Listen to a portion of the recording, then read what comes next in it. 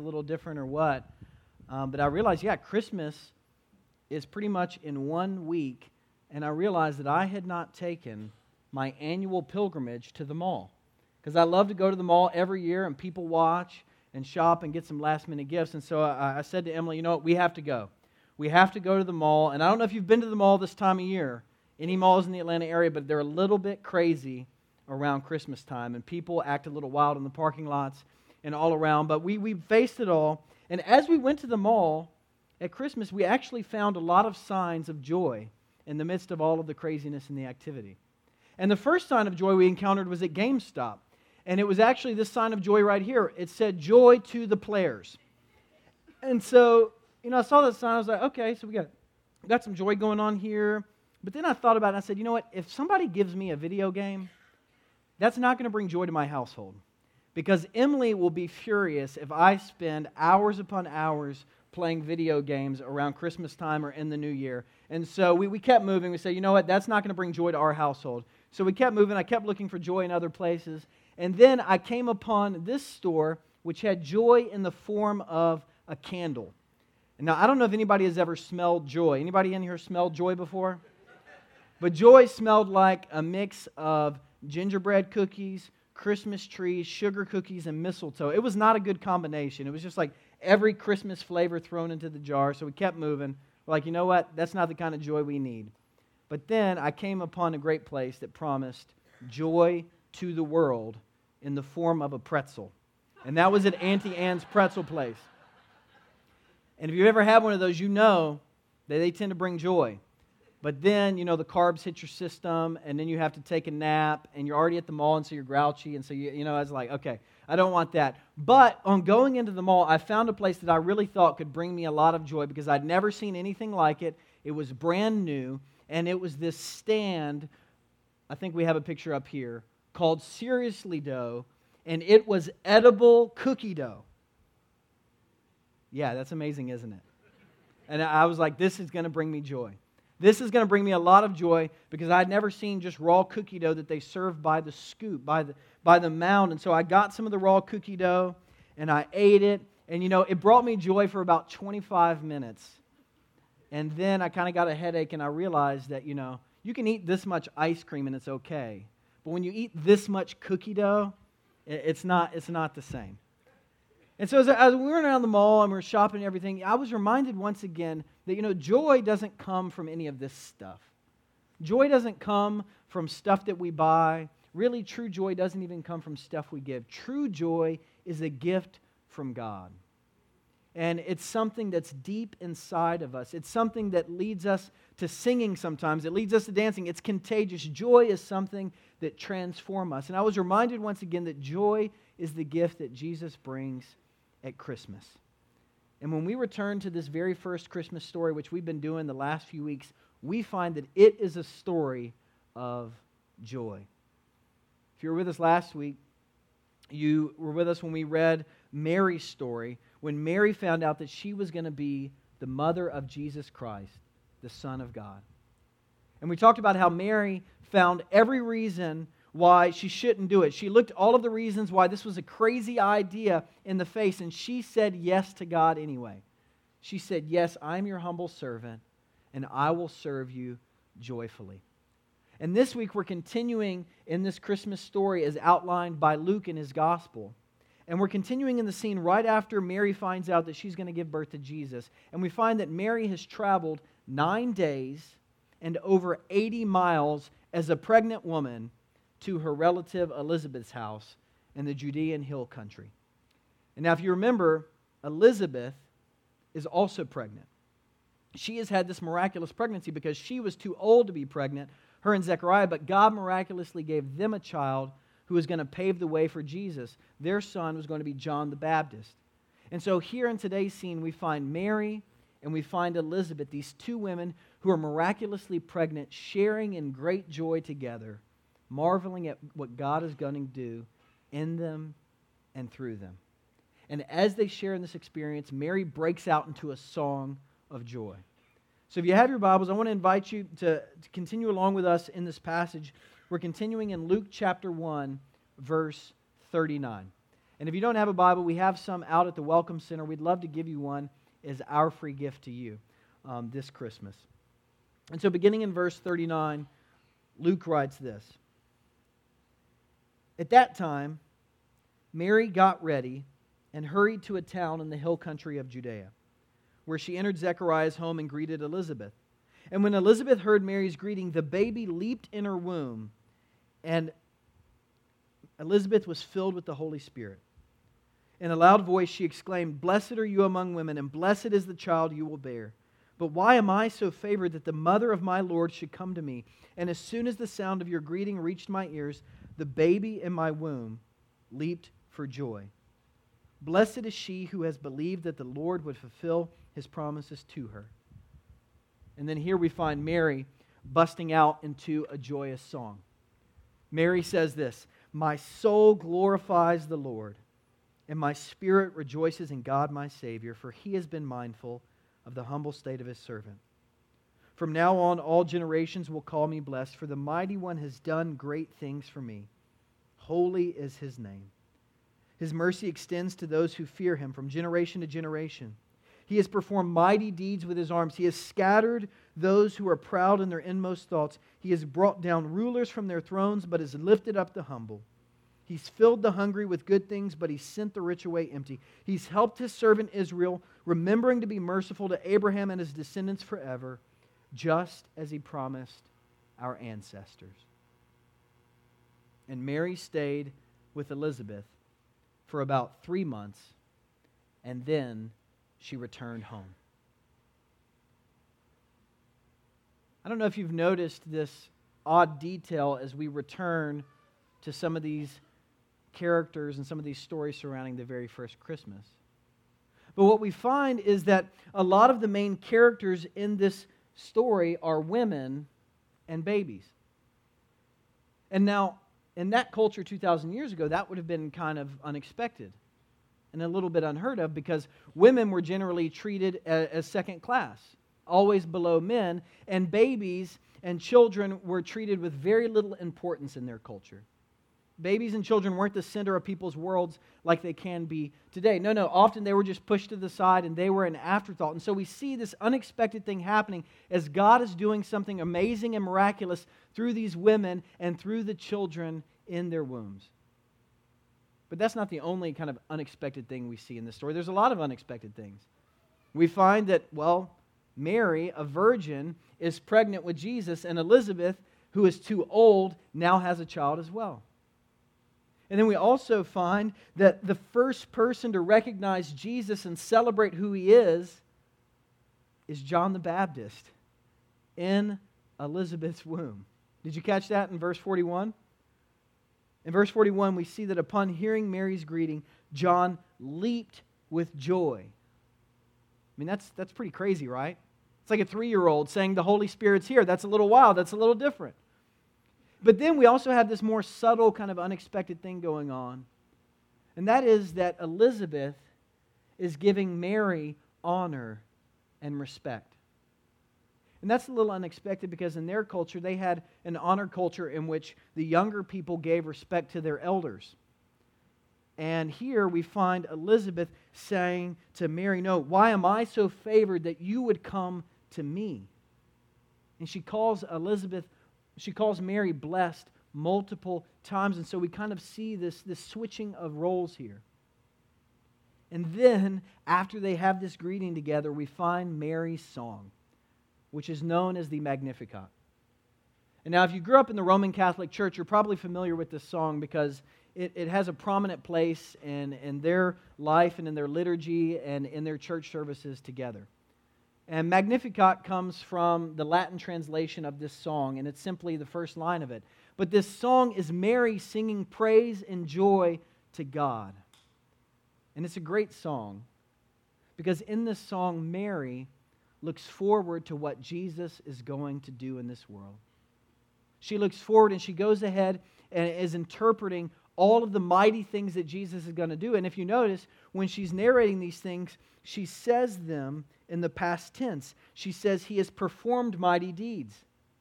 He has scattered those who are proud in their inmost thoughts. He's brought down rulers. He's lifted up the humble. He's filled the hungry. He has sent the rich away empty. He's fulfilled the promises to Abraham. He has extended mercy. Mary is saying that God, through Jesus Christ, has already done all of these things, which is a bit odd because He's not even born yet. But Mary is able to say all of these things because she's trusting God in advance. She trusts God so much that she's already proclaiming that these promises are going to come to pass. And so she's saying, look, consider all of these things done. Consider all of these things changed and transformed in this world. And Mary in this song also celebrates that God has looked upon her, a lowly, poor, unwed mother, and God has chosen her to be the one who helps bring about salvation in the world. God didn't choose the rulers, the powerful, the rich, or the mighty. No. God has done something very unexpected, very different. God has chosen someone like Mary. And when we kind of zoom out and we step back from this whole scene and a lot of these events surrounding the very first Christmas, here's what we find. With Jesus' arrival comes reversal. With Jesus' arrival comes reversal. We see these reversals happening right here. As Mary, someone who's poor and humble, becomes great. As the poor are lifted up. And all of these reversals, they continue happening throughout Jesus' life. Jesus continues reversing things through His ministry, through His death, and through His resurrection. And throughout His entire life, Jesus was constantly reversing people's expectations and people's situations. Because a lot of people, when they thought Jesus was going to come, when they thought the Messiah, the Christ, the Savior of the world was going to come, they thought He was going to come as a mighty military ruler. They thought He was going to come and He was going to put people in His place. That He was going to come and have this amazing army alongside of Him. But Jesus, He did the exact opposite. He didn't come as one with all of this power. No, He came as a poor baby who cried and who needed a lot of help. And then as Jesus grew up, we find that the kingdom that He established, the kingdom without end, it was also kind of unexpected as well. It reversed their expectations. You see, they were used to people who had kingdoms of this world where the powerful, the rich, the influential were at the top. But Jesus' kingdom, it was actually flipped. It was reversed. People who were poor, who were powerless, who were needy, people who were outcast, the least, the last, and lost, those people were on the top of Jesus' kingdom. He gave them, people who are willing to be servants, the primary place. And when Jesus hung out with these people, the poor, the outcast, the sick, the marginalized, all of these people that He loved, the religious people hated it. They hated it because they expected the Savior of the world to hang out with them, the people who were deemed clean, the people who were pure, the people who looked like they had their lives together. But Jesus was doing something very different. He was busting their expectations. And as He hung out with these people, He helped transform and reverse their situations. If you read throughout Luke's gospel, you'll find that when Jesus found someone who was hungry, He fed them. When Jesus found someone who was thirsty, He gave them something to drink. When Jesus found people who were at the bottom of society, He moved them to the top of His kingdom. When Jesus entered a world that was dark and full of sin, He brought light and salvation. And as these people's lives began to reverse, they experienced great joy. They experienced joy because they discovered that money, power, influence, all of these things that the world had told them that they needed, that they didn't need any of that. Actually, all they needed was Jesus. They had great joy as they discovered that when they opened up their hearts and their lives and let Jesus come in, that everything could change, and everything could change for the better. And the good news for you and I today is that now that Jesus has risen from the dead, now that He's reversed death and He reigns in heaven, He continues this work of reversing things. And He wants to reverse things in your life, and He wants to reverse things in my life, and He has the power to do it. Lately, I've been waking up in the morning to a local radio show. And this radio show, I'm always trying to find a new way to help me wake up a little bit better. And so I just put on the radio show, and they're always talking about funny stuff. And this past week, they were talking about Christmas trees.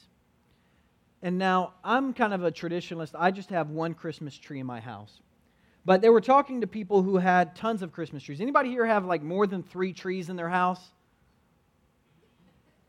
Okay, 3 of you. Okay, yeah, y'all are too shy to admit it. I'm not hating on you. But they were talking about people who had multiple trees in their house. People with the food tree, the cat tree, the Tennessee tree, all these themed trees that people have. And as they were talking about this on the radio, I was half asleep. They mentioned this new thing, an upside-down Christmas tree. Have y'all heard of this? Okay, so of course, I had to Google it because I'm like, I got to wake up and figure out what this new trend is, the upside-down Christmas tree. And what it is an upside-down Christmas tree. It is turned up, and so like in nice places like malls and hotels, they attach it to the ceiling, but actually Target, At Home, and other stores sell upside-down Christmas trees as well that have a stand at the bottom. And so as I was looking up pictures of this and reading articles, I actually discovered that these are actually quite controversial these days because some people love them and some people hate them. Some people say that they're actually rooted in 12th century tradition, where Christians would hang trees upside down as a symbol of the cross or of the Holy Trinity. But other people say, yeah, no, I don't believe that stuff. Maybe they did that back then. But really, the reason people have these trees now is to make a fashion statement and to make a trendy statement. And people have these trees so that their cats don't climb up them and get all into the ornaments. And retailers love these trees because it allows them to put more of their stuff for sale at the bottom of the trees. And so people have pretty controversial opinions on this. And on the radio, they were going in about the upside-down Christmas tree and everything. And I don't know how you personally feel about it or if you have one of these in your house. But as I've been thinking about it this week, I've been thinking that it's actually not a terrible symbol for Christmas. Because what the upside-down Christmas tree reminds us of is that with Jesus' arrival into this world, He wants to reverse things. He wants to turn things upside down, or maybe we'd say right side up. They're a reminder that Jesus wants to change things in our lives when we invite Him in. And so I want to share with you a few things that I think Jesus wants to reverse in our lives this Christmas. Things that we find when we return to the Christmas story that Jesus wants to do in us and for us. And the first thing I think that Jesus wants to reverse in our lives is that Jesus wants to reverse how we see God. Because I don't know about you, when you close your eyes and you think about what God looks like. But for a lot of us, God looks a lot like Santa Claus, right? An old guy. An old guy who lives in a distant, far-off place. And some of us, we feel like God, when we think of God in our mind, that God is really disconnected and doesn't care about much going on in our world. That's some of us. But others of us, we feel like, yeah, God is far off, and maybe God looks a little bit like Santa Claus. But God is actually very concerned in our day-to-day lives because God sees us when we're sleeping, He knows when we're awake, and He's making a list of who's been bad or good for goodness sake. Is that how the end of it goes? Yeah. We think that God is this person up there who's just waiting to get us, and He's just tracking all of our movements and all of the ways we've messed up. But when we return to Christmas, I think what we find is that Jesus, He wants to reverse these conceptions of God. He wants us to see that God isn't someone who lives far off and is far away and isn't concerned with our world or is just concerned with our world so that He can judge us and condemn us. No, at Christmas we discover that God is intimately familiar with our world. We find that God has entered into our world through Jesus Christ, and God knows what it's like to be hungry. God knows what it's like to struggle. God knows what it's like to be tempted. God knows what it's like to be you and I. He's experienced all of the experiences that we'll have as people.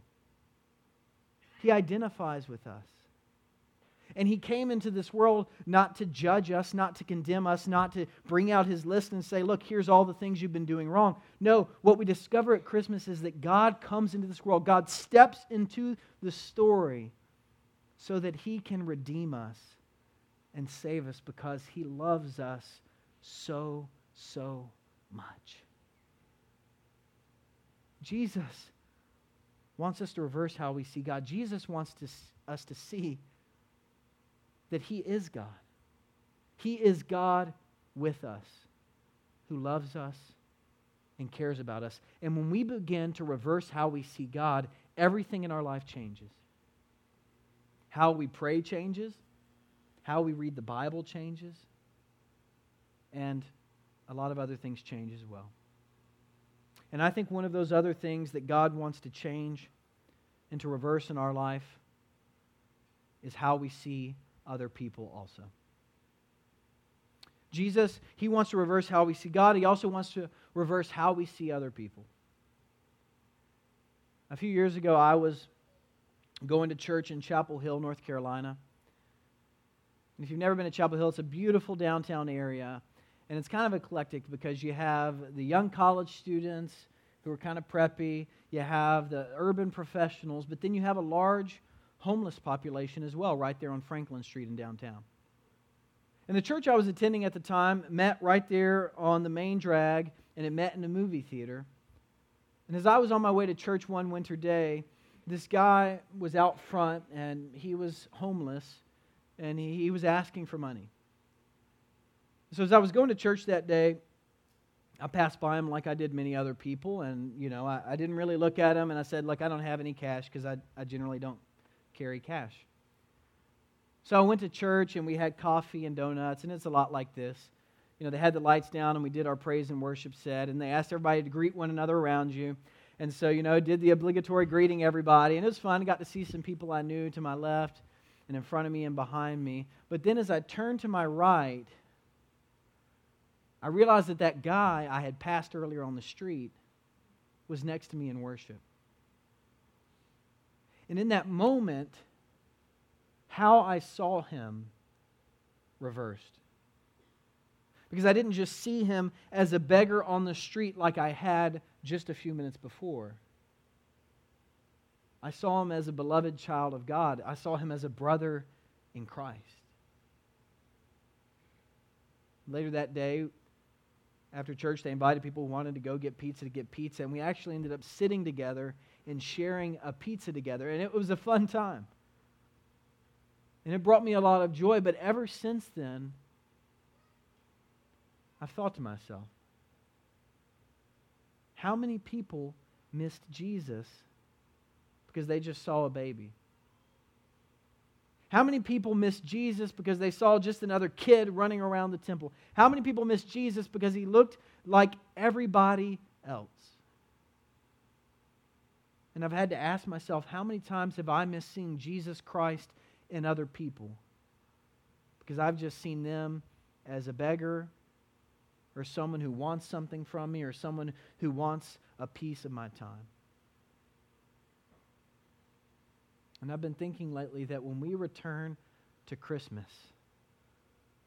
what we find is Jesus who had eyes of compassion for every single person He encountered. We find Jesus who had eyes of love to see every single person in this world. We find Jesus who saw that every single person in this world was in need of love and in need of a Savior, and that's how He treated them, with love. And I think that's how He wants us to treat other people as well. He wants to reverse how we see other people. But as we see other people with love, as we see other people with care, I think finally Jesus wants to reverse how we see ourselves as well. I think Jesus wants us to see ourselves as people in need of a Savior. Jesus wants us to see that we cannot save ourselves. If you look back at Mary's song that she sang, you'll find that not all of the reversals she sang about were about bringing people from the bottom to the top. Actually, some of the things she sang about were about people going from the top to the bottom. I mean, she says this. She says, Jesus has brought down rulers from their thrones. He has sent the rich away empty. He has scattered the proud. Now, for us, that can seem a little bit challenging or maybe a little bit convicting or a little bit harsh. But actually, this work that Jesus did and this work that Jesus does is actually a great gift to us.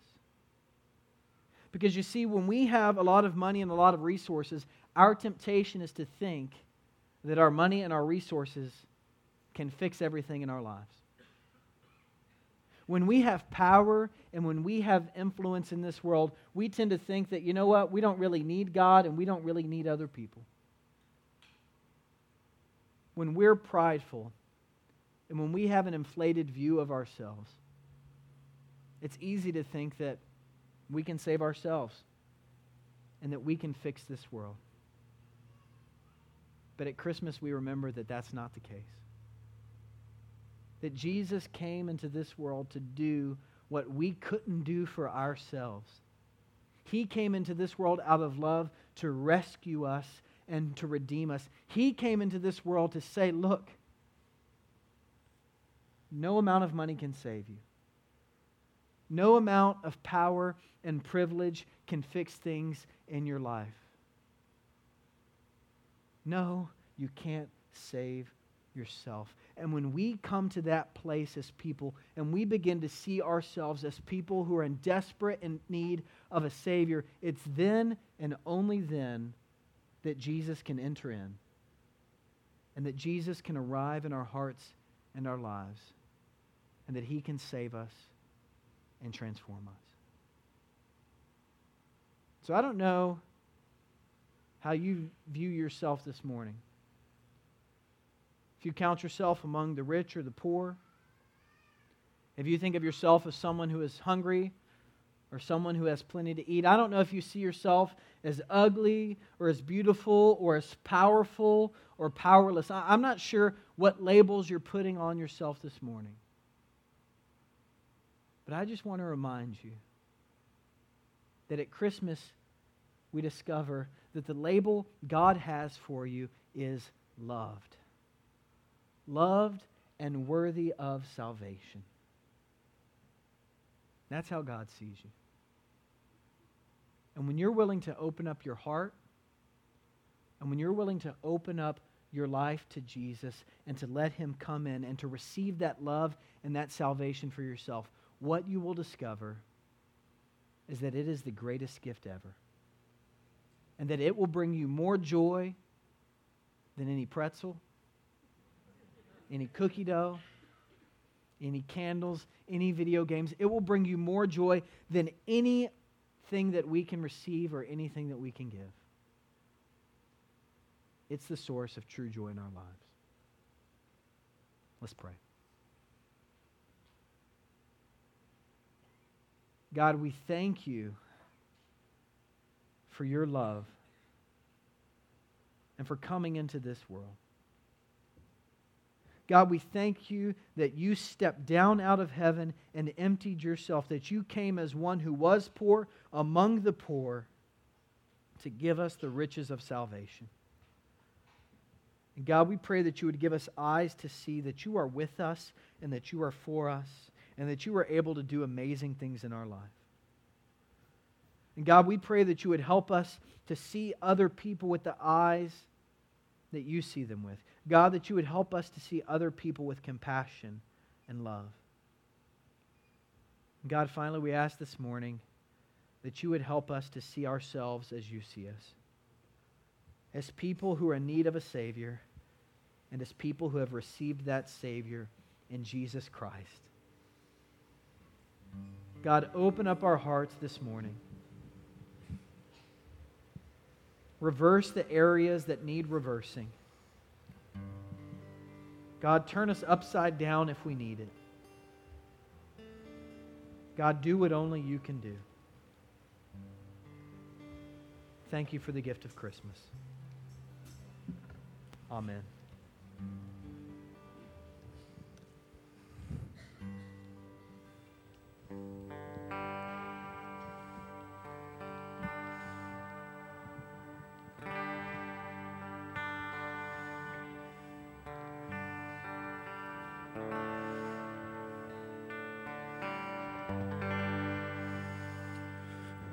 Hark the